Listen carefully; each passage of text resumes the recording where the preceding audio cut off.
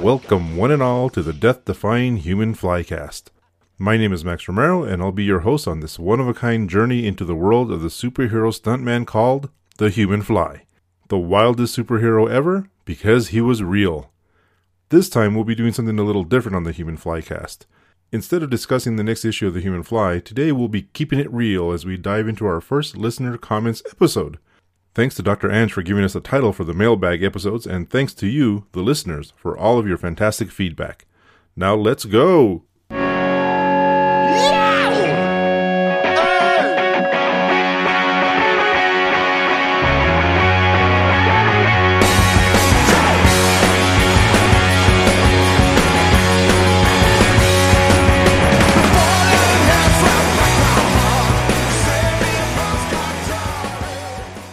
In the first episode, I was joined by Patrick Joseph, who brought a wealth of knowledge about licensed comics, 70s pop culture, and D.B. Cooper. Together we discussed The Human Fly #1, Death Walk. Featuring a guest appearance by Spider-Man, the story combined a flashback to the Human Fly's origins and a daring mid-air rescue after a jet airliner is hijacked. Matt Seroff says, "Thanks for tackling this most mysterious of comic book characters. I've been intrigued by this character since finding the first issue in a comic book 3-pack at a Toys R Us. There just isn't a whole lot out there about him. A few articles in a sketchy wiki article is all I've ever been able to find." Welcome to the club, Matt. For a long time, that was all I was able to find, too. And yeah, a lot of what was out there was mostly rehashed rumor and sketchy third-person accounts, and you can put some of the blame on that for the way the Fly was handled from the beginning. The Human Fly was built on a sort of manufactured mystery, and the people who built that persona never really talked about it afterward. Was it to preserve the shadowy origin for future use, or just to hide what could be considered a mostly failed effort at something bigger? There's really no way to tell. But little by little, I've been able to find posts online, old newspaper and magazine articles, and most amazingly, video clips from TV appearances that have been uploaded to YouTube. There is a group of folks who have been trying to get a Human Fly documentary off the ground for a few years now, and they've unearthed and shared things that weren't previously available, and that is a goldmine of Human Fly history. We're living in the middle of a Human Fly renaissance. Rob said, "I'm not done with the episode yet, but I don't want to forget this. Human Fly definitely needs to be added to the MCU, and he needs to be played by Johnny Knoxville." Make a note of that, that's going to come up later. Rob came back to say, "Great first episode, Max. I really liked Patrick's observation about Marvel's licensing binge in the 1970s, and what that might say about the market at the time. This needs to be its own show. It seems amazing to me that the Human Fly has so completely disappeared. I mean, we found Amelia Earhart for Pete's sake, but no one can find Mr. Rojak? Again, kudos to Patrick for linking him up with the equally mysterious D.B. Cooper. This is like a Venn diagram of my interests in the form of a perfect circle. This is going to be a fun series, looking forward to more." Thanks, Rob. Martin Gray said, "I'd not heard of D.B. Cooper until recently, but he turned up on Loki this week too. He seems to be one of those names who are very famous in the US, but not so much elsewhere." That actually surprises me, Martin, because I've always assumed D.B. Cooper was better known than that. But it could also be that I enjoy kooky conspiracy theories, and I think Rob does too. Personally, I think a never-aging Cooper changed his name to Clark Gregg, became an actor, and is living his best life as a fan favorite in the MCU. But that could just be crazy talk. Shag says, "Our buddy Ben Avery does a show on the various licensed Marvel books of the 1970s, Marvel's Cosmic Comics. Star Wars, John Carter, ROM, Micronauts, and beyond. I'm sure Ben will be thrilled about Max's new show." Well, I hope so. And if anyone would like to give that podcast a try, you can find Marvel's Cosmic Comics on Apple Podcasts. Mike Dynus says, "Great show, everyone. I really enjoyed the deep dive into the Human Fly specifically, and stunts, marketing, and the craziness of comics in the 1970s in general. Patrick was a great guest, he was, and had some excellent insights. And Max, you were fantastic as usual." Well, thanks, Mike. What a wacky and crazy idea that just seems to work. This is a series that I've only ever known about but never read, but listening to your recap, I would love to seek this series out. It looks like a ton of fun. This whole concept looks like it would be right for toys and other merchandise. Do you know if there was anything made at the time? Keep up the great work. Mike, unfortunately, no one ever took advantage of what I think would have been a bonanza in merchandising. Mego figures, a stunt cycle, a helicopter, accessories. This character had so much wonderful potential for merchandising that it seems like a real lost opportunity. There are some custom figures out there now, and some of them look great. There's also an officially licensed one-issue Human Fly comic book available on Amazon, written by Michael Oschenker and featuring stories and pinups by various comics professionals. I'll include that in the show notes for anyone who's interested. But since the rights to the Fly are privately held, there's not much out there. One of my dreams is that Human Fly International and Marvel will work something out someday, and will not only get the Fly back into the Marvel Universe, but that we'll also see some kick-ass toys on the shelves. Continuing on, Chris Franklin said, "Fantastic first episode. Patrick was a great guest, and I greatly enjoyed your discussion about the real Human Fly and the first issue itself. Amazingly, Marvel didn't seem to learn their lesson since they actually published that Nightcat one-shot in 1991. I have never read the series, but I will be searching the back issue bins to read along. Off to a great start, and you only have to clear 19 issues. Is Chris taking a shot at me there? I think Chris is taking a shot at me." Brian Linton said, "Great premiere episode. I remember the stuntman craze of the 70s. The Fall Guy and Super Dave Osborne are two examples which spring immediately to my mind of the place stuntmen held in pop culture at the time." Brian, I have not thought of Super Dave Osborne in years. That is crazy. I am not familiar with the Human Fly, so I'm looking forward to learning more about the man, the myth, and the comic book character. Rob McCarthy said, "I was born with a disability and am a wheelchair user who read the blurb in bullpen bulletins at age 5. I willed myself to walk quite a bit. Spoiler, it didn't work. 22 years later, when I read issue 2 with Ghost Rider, I was not really comfortable with a, quote, real person meeting Ghost Rider." You know, Rob, I can totally see that. Marvel certainly did stretch that because he's real bit as far as they could, and then kept going. Siskoid said, "Forgiven for the mangled French because 1, good show, and 2, no idea what you said." That makes 2 of us, Siskoid. Martin Gray came back to say, "I've never read a Human Fly comic. I was buying Marvel at the time, but a non-powered stuntman who looked that goofy never appealed to me. But I was on the rowing machine in the gym this week, and one podcast ended, this came on, and I couldn't change the show. And you know what? I enjoyed the show immensely. Well done, boys. I don't know if I'll seek out the comic, but I'll keep listening." Why was he called a Human Fly anyway? Stickability? Actually, Martin, Daredevil's the kind that would walk tight ropes and scale buildings, not necessarily, jump from rooftop to rooftop with women named Elektra, were often referred to as a Human Fly. I'm pretty sure this Human Fly is a reference to that history. We'll actually see the phrase used in issue number 5. Shag said, "Glorious first episode. This brought me so much joy and clearly brought you both joy as well. I'd never read this series or knew much about it until we did a Bill Mantlo retrospective episode with Max. I read a couple issues of Human Fly to keep up with Max and adored it. A few rapid-fire thoughts after listening. 1. Part of the drive for Marvel to license so many characters in the 1970s was a direct result of the popularity of the Star Wars comics. It's been said often that the Star Wars comics saved Marvel from bankruptcy at the time. It's hard to think of Marvel being that close to bankruptcy now when they're basically running the movie industry, but Shag goes on, "For sure, that's a big incentive to find the next big licensed property." 2. In response to your question about a modern Human Fly, while I would enjoy that thoroughly, I think there was some magic in the air around stuntmen in the 1970s and early 1980s. With the advent of CGI, that same celebration of stuntmen sadly isn't present nowadays. 3. You asked for other heroes with a physical disability. Daredevil, synchronicity. Daredevil immediately springs to mind. He's blind, though his powers drop him firmly in the superhuman category. 4. Only tangentially related, but the Human Fly makes me think of the British 1970s Green Cross Man, portrayed by David Prowse, later Darth Vader. There are some similarities in the era, costumed real person and marketing campaigns. And hey, the Star Wars Human Fly Marvel connection. And finally, and it bears repeating, Ultra the Multi-Alien. Again, wonderful first episode. I learned so much and was fascinated by all the speculation and marketing discussions. And of course, celebrating Bill Mantlo's ability to spin gold from straw is always appreciated. Chip Donahue said, "I just learned about your podcast for the Human Fly. What a great idea. I have been posting Human Fly related images on Instagram. I am looking forward to new episodes." Well, thanks, Chip. And if you'd like to check out those images that Chip is talking about, and you should, Chip has posted some wonderful stuff. You can find that at the Undaunted Human Fly on Instagram. Suddenly it all seems as though it was yesterday. I stood in that train station. I waited for you for over 6 hours. Then when your letter came, it started to rain. And I opened it, and the ink ran all over the page. The most important letter in my life. I still don't know what the hell it said. It said, "Dear Louis, I love you more than life itself. But to run off with you now, that my country is in danger, would be an act of cowardice. I'm marrying Paul Duchard because..." And that's all I can remember.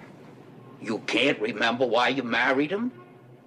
That letter was written a long time ago. I've written thousands of letters since. What's the difference, Louis? What's done is done. I can't remember why she married him. I must have gone through 8 liquor stores. Now, our second episode inspired some ideas from guest Steve Givens on how the human fly could be brought into the current times, while in issue number 2, our hero does his best to foil a murder attempt while teaming up with Ghost Rider on A Race to Destruction. Clinton Robinson said, "Thinking about your comment about a hero whose identity is completely secret, even from the readers. The only one I could think of was Shadowhawk, the Image character from the early 90s. But even then, that was more of a plot device than anything and got completely revealed in the second miniseries, i.e. within a year of the character's introduction, so definitely not what you asked for." Hey, close enough, Clinton. As for your idea that a modern human fly was some sort of passive power that draws him to where there's danger, I'm really digging it. He'd be kind of like Sam Beckett in Quantum Leap, trying to fix wrongs. Or even more like Leonard Nimoy in The Simpsons. Quote, "Wherever there is mystery and the unexplained, cosmic forces shall draw me near." Chris Franklin said, "Great show, Max and Steven. Some interesting tangents here, like the Dungeons and Dragons animated series. I agree, it had no business being that good." Oh, I loved it so much. "From the few episodes I've seen as an adult, that one still actually holds up and is as grown up as I recalled from childhood. Spider-Man and His Amazing Friends, produced by the same studio? Not so much. The Mr. T analogy was apt as well. Carmine Infantino is vastly underrated in his ability to draw very attractive, sexy women. His work seemed more pneumatic at Marvel. Not only here, but with Miss Marvel and Spider-Woman. The changing times, I suppose. Ghost Rider is an obvious guest star, since he was born a bit from the Evel Knievel craze as well. Maybe Nicolas Cage knows who the human fly really was. You know, Chris, that would not surprise me at all." Mike Dynas said, "Another fantastic episode, Max. Steve was a great guest. He really was. And brought some great insights to the inscrutable human fly. Like you guys talked about, having your main character be a complete mystery to your audience must be hard to write. I think it's fun, but at a certain point, I think a writer has to start dropping breadcrumbs to help explain the mystery, or, like you guys mentioned, have him not be the main character. Rubik the Amazing Cube was a great pull. That was a crazy idea to just sell a toy. I love 80s cartoons and all the ideas that were thrown at the wall to see what would stick and sell. Speaking of which, I also enjoyed the D&D cartoon, Steve. It was really trying to legitimize D&D and make it non-satanic, though Avenger didn't help, for the masses. I wonder why they didn't try to also make a human fly cartoon. You'd think he'd be great for an action series and would sell toys like hotcakes, just thinking of all that Evel Knievel merch that came out. I also wonder why there was never any human fly merch or a cartoon, Mike. Even if the comic itself was cancelled, I still think a fly cartoon could have been pulled off. Who knows, it might have been even more successful. Brian Linton said, "I was trying to think of how you could update the human fly for current times. Getting back to the original idea of a human fly as someone who scales buildings or walks tightropes, I thought the best modern equivalent would be a parkour practitioner. With that in mind, the new human fly could be a secretive parkour expert who uploads videos of their death-defying runs on social media. Despite their online fame, they avoid appearing in public. In keeping with that idea, this human fly could operate at night, thwarting crimes they encounter while making their runs through the city. You could even keep the tragic accident as part of their backstory, but perhaps replace the steel skeleton with an athletic prosthesis. I also enjoy your shoutouts to DC Superhero Girls, which helped to foster my daughter's current interest in comics, and to Stingray. I'm also a fan of the red and white watery wonder, and I'm counting down the episodes until Ohatmu or not reaches his entry. Thanks for another amazing episode." That's another good idea, Brian. One of the great things about the human fly is that he is enough of a blank slate that he'd actually be easy to update in all sorts of ways. And so much of it overlaps that it could be kept fresh without locking the character into any one thing. Martin Gray said, How lovely to hear Steve on the network again.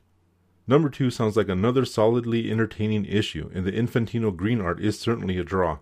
I've always liked Carmine's 70s Marvel work, and yes, his women redefined pneumatic.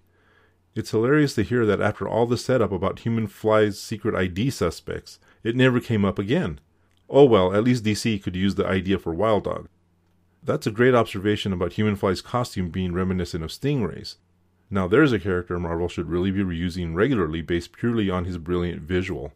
But, last I heard, the Submariner had fed him to the sharks. Charming. I would be interested to read an issue of Human Fly because, despite individual stories sounding entertaining, my gut reaction is that this isn't for me. The old TV Hulk-style, quote, hero goes from town to town and falls into a different soap opera story every week and you never see the other characters again, doesn't have enormous appeal, but still. You know, Martin, I would love it if you gave the Human Fly a shot. Not only, because I'm obviously a fan, but just because I would really be interested in the opinion of someone who thought they wouldn't be into it, and then to see if they were right or if the Human Fly could win them over. If you ever do give the Human Fly a try, Martin, let me know. Captain Entropy said, "Thanks for another enjoyable podcast, Max. Steve, you're a great guest, and appearing on Fire and Water is a wise use of your open calendar space in the summer. For those of you who might be wondering, Steve is a teacher." The captain goes on to say, "It occurs to me that the Human Fly is a little more like a pulp hero than a comic book hero. He has a capable entourage of distinct characters around whom most of the plot revolves. He's a mysterious, uber-capable moral paragon whose character needs no further development, and the action beats revolve around him. Sounds like the Shadow or Doc Savage to me." Our guest Steve Gibbons replied to the captain, "Captain Entropy, that's a really good point about the pulp hero trope. With the exception of the visuals and tone being pure 70s Marvel superhero, the structure of the character dynamics is very much like the Shadow or Doc Savage." At one point in the show, I mentioned that I came across 2 issues of this comic with different sales prices. We speculated a little on how that could have happened, and Siskoid had this response. "I can't confirm because I don't own any copies, but it's possible the 35-cent version is Canadian. There's a third cover with the British price, 12 pence. This is true of the first 3 issues, then down to 2 versions. North America, Britain, then the US price jumps to 35 cents, and I guess we're synced until inflation changes the prices again. Random issues of the Human Fly will also have a Whitman cover for sale in department stores. That I've never seen, but I would love to find it." That wraps up the comments for episode 2. We're going to take a short promo break, and we'll be right back with your comments on episode 3, covering the Human Fly story, Castle in the Clouds.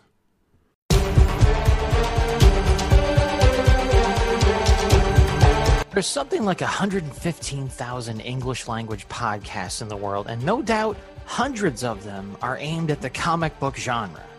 There are sci-fi comic podcasts, Horror comic podcasts, war comic podcasts. But do you know what we need?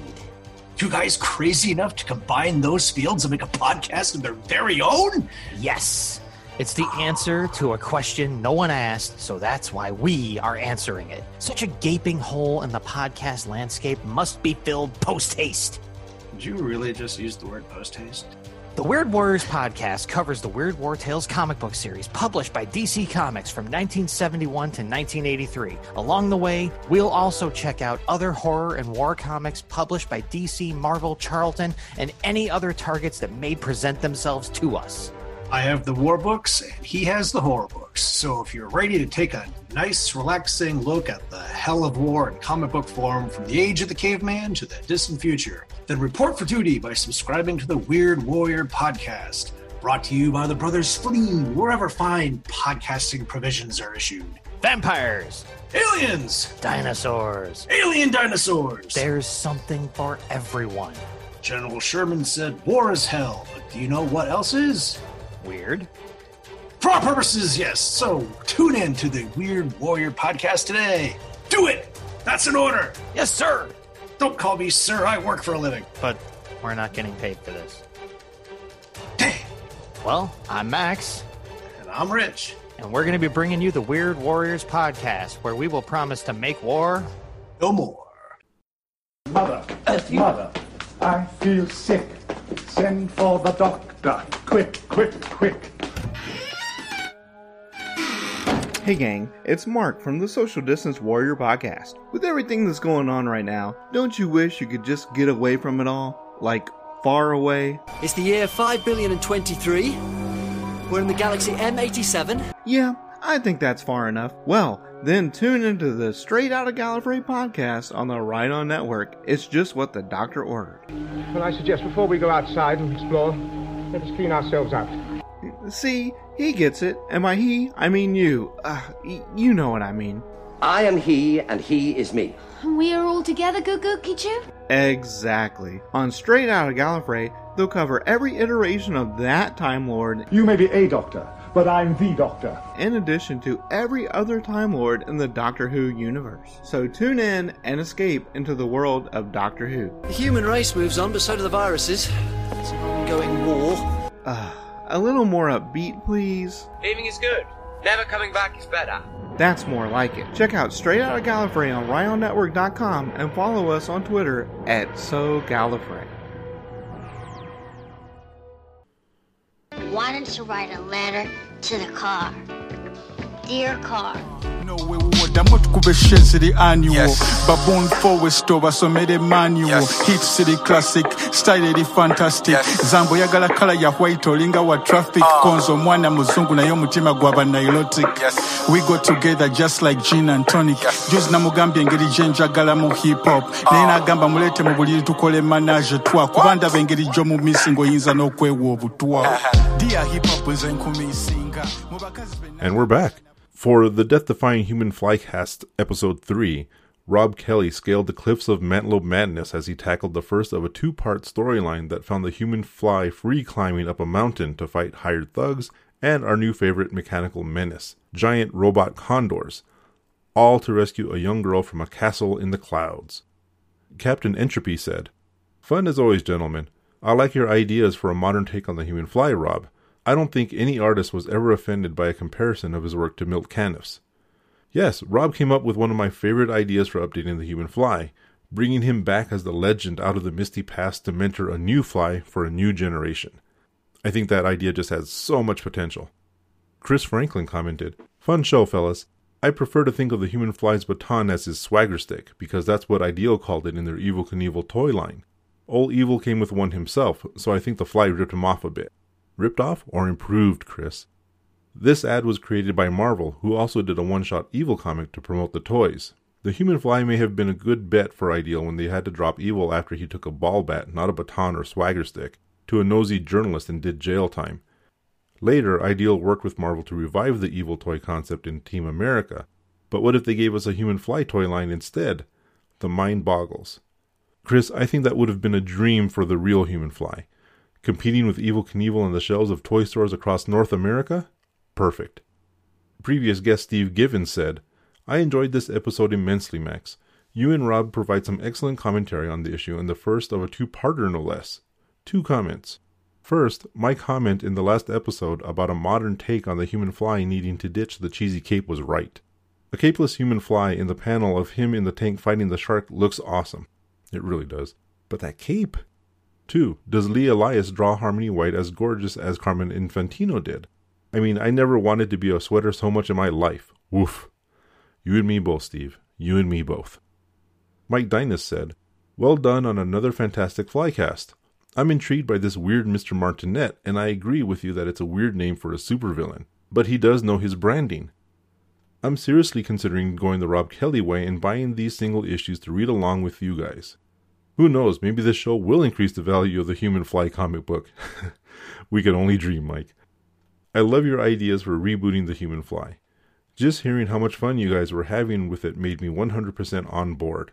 The Human Fly may be ludicrous, but it's a fun ludicrous that makes me want to read it." Tom Florio says, "Your best episode yet. This is indeed a crazy 2-part story, and the only possible answer as to why Mr. Martinet is in costume is because comics. Love the idea for the reboot with the dumb kid and the unretired fly. Keep up the good work." Thanks, Tom. Moving on to episode 4, the Human Flycast saw the return of Rob Kelly and the villainous Mr. Martinet. Unexplained costumes, severe head trauma, and all-out war in the Rockies was only the beginning of the second of a 2-part story in the Human Fly number 4, a real Rocky Mountain nightmare. Chris Franklin said, That battle page looks like a still from the incredibly frenetic G.I. Joe, a real American hero commercials Marvel used to do for the comics and the toys. Human Fly was really ahead of the curve. I keep telling you people. The combo of Elias and Santiago gives it a Frank Robbins feel, and I know we get some Frank Robbins in this series. Of course, Frank Robbins owed a lot to Milton Caniff, so it all comes back to that influence. Great discussion as always, guys. Max's research into rising divorce rates wasn't something I expected to find in this podcast. This show and this comic never cease to surprise. Chris, it just goes to show you never know what to expect from the Human Fly. One day it could be giant robot condors, the next day it might be a breakdown of divorce rates over the last 50 years. Keep an eye out for a future episode where we discuss the average accident rates at mid-sized carnivals in the 1970s. We're not really going to do that, honest. Mike Dynas says, I'm really enjoying this series even though I've never read the comic, but by gum I want to read it so much now. Get on that, Mike. As much as I enjoy all of Rob's other shows, it's great when he's also the guest on another show and you guys did a great job breaking down this stupefying story. I really enjoy that at the beginning, while bordering on the fantastic, Marvel tried to keep the Human Fly true to his background as a daredevil. Now, with issues 3 and especially 4, things are now just crazy bonkers Marvel superhero shenanigans. I would love to see a cosplay of Mr. Martinet complete with Robot Condor. Mike, that would truly make my life complete. What a great idea. If there are any cosplayers listening, I hope one of you will take up the challenge. Mike goes on to say, speaking of, Robot Condors would make anything better, not just Kramer versus Kramer. Maybe Max needs a pet Robot Condor for this show. Ange said, Chris beat me to it. The art does have a sort of Frank Robbins feel to it. I love Robbins. I like this. As for that battle page, it is hilarious. My favorite part is the motorcycle at the bottom just going off the cliff, the driver screaming. Just fantastic.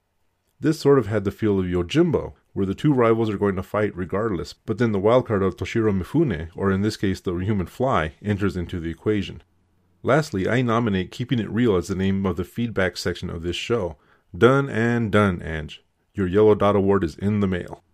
Shag came back to say, another fantastic episode. This podcast series brings so much joy every episode, even though I've never read the series until now. I don't have anything insightful to add, other than I can't wait for future episodes, and that every comic needs more Robot Condors. I got a letter this morning, how do you reckon it read? Say, hurry, hurry, the gal, your love is dead. I got a letter this morning, I say, how you reckon it read? They say, hurry, hurry, 'cause the gal you love. Moving on to our latest episode, the Human Fly cast took us to Quebec, where the Human Fly scaled the towering inferno and special guest Siskoid plumbed the depths of his past. As our discussion of Fire in the Night brought new insight into the mysteries of both Siskoid and our neighbor to the north, we also got a new clue into the shadowy past of the Human Fly himself. Well, sort of. Chris Franklin said, fun discussion, and I think we're slowly learning the secret origin of Siskoid across several shows lately. The Human Fly using his swagger stick scepter baton to launch a grapple line is a lot like Daredevil and his Billy Club, yes? And he's dressed all in red. Speaking of which, until the heavy Canadian content, I never thought about it, but the Human Fly seems to be rocking the Canadian colors, doesn't he? Chris, that never occurred to me until you mentioned it, though now it really seems obvious. Frank Robbins, I had a complex relationship with his stuff as a kid. Part of me saw it as ugly, but I get the dynamism of it right away. The latter eventually overcame the former. Yeah, Chris, we definitely stand Frank Robbins in this house, but I can completely see your point. The ragdolling, as Siskoid called it, can start to enter uncanny valley territory, and it can be both weird and something that takes the reader out of the story. Lucky for us, though, that dynamism seems to work for the Human Fly stories. Captain Entropy's dropped in to say, thanks for another fun episode with extra Canadian content. I enjoyed the discussion of the Human Fly's identity and how that secret affected his readability. It's true that the Batman stories that Siskoid mentioned, where Bruce Wayne is unmentioned or irrelevant, work. However, I think the ones where he comes across as more human work better. My favorite Batman interpretations have an active life and real relationships as Bruce Wayne. They make it easier to relate to the icon, and I care more about the character and what happens in his stories.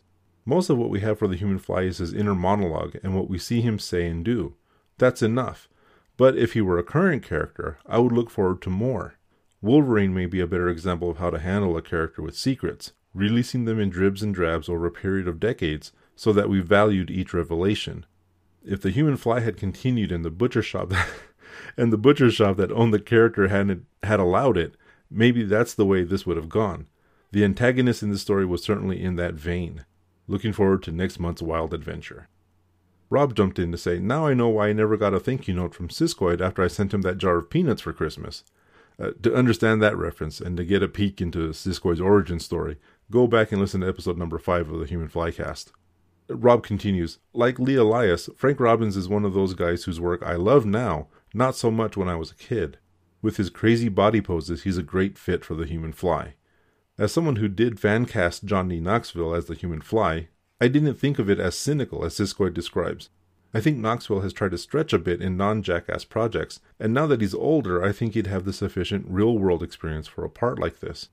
I mean, this is a guy who has broken many, many bones trying to entertain people just like our hero.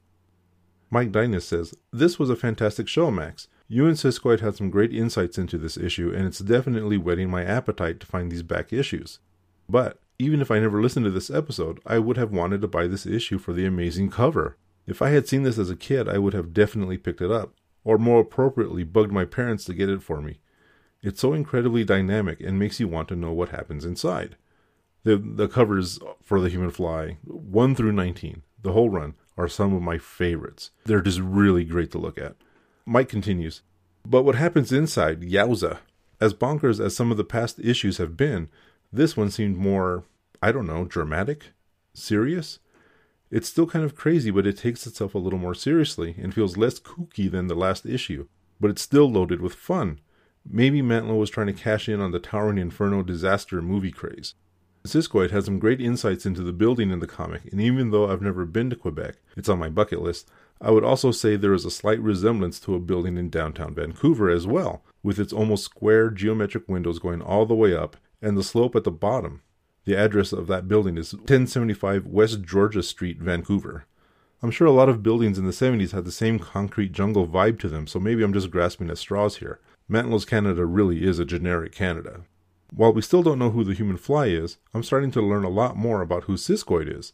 What a story about your short time in Montreal. I'm wondering if we should just have a show on the network about Siskoid's life. This was tons of fun, and I'm already looking forward to the next episode. Siskoid replied to Mike saying, I've had people wonder how X, Y, and Z all fit into the same life, and yet I feel like I've hardly done anything at all. Something I failed to mention during the broadcast, Pearl Harbor was bombed on December 7th, which seems a dangerous time of year to go tightrope walking between the Sears and Empire State Buildings. No wonder the guy fell off. I don't know, New Yorkers, is early December balmy in the Big Apple?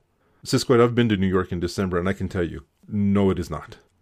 Captain Entropy then came back to share something kind of amazing, saying, one more thing, 23 minutes 30 seconds into the first episode of Marvel's Behind the Mask on Disney+, Stan Lee and Archie Goodwin are shown discussing the Human Fly and his supporting cast. Guys, if you ever needed a reason to get Disney+, there it is. Or just get the free trial. Do it for the Fly. And that wraps up episode 5, and also catches us up on your listener feedback. Diving into these issues of the Human Fly and talking to everyone has been great. And I truly, truly appreciate all the wonderful feedback from you, the listeners. Y'all make me feel like I could jump 26 buses. Special shoutouts to our guests so far, Steve Givens, Rob Kelly, Siskoid, and Patrick Joseph, who helped kick this whole thing off. Also, big thanks to Ange for giving the Human Flycast mailbag a name. Keep those comments coming and we'll keep on keeping it real. The Death-Defying Human Flycast is a proud member of the Fire and Water Podcast Network. If you'd like to subscribe or leave a comment for the Human Flycast, you can do that on our website at fireandwaterpodcast.com or on Apple Podcasts. You can also find us on Twitter at Human Flycast and on Instagram at FWP_Max. Be sure to follow and tag the network with hashtag FWPodcasts. The Death-Defying Human Fly list, a playlist including all the music featured in each episode so far, can be found on Spotify, and I'll include a link to that in the show notes. Finally, if you'd like to support the Fire and Water Podcast Network, and why wouldn't you, go to our Patreon page at patreon.com/FWPodcasts, where you can make a one-time or monthly contribution and unlock various rewards, including getting name-checked on this or any network show of your choice. Support the network, reap the rewards. Thanks again, High Flyers, and remember, the wildest superheroes are real.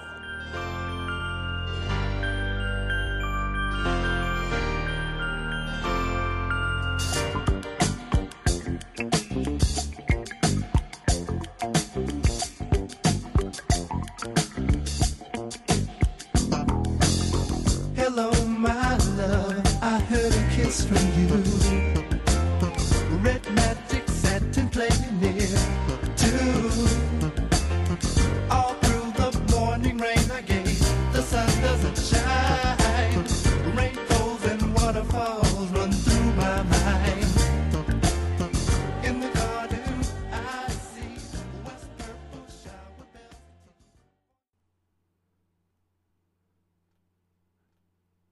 You've got mail.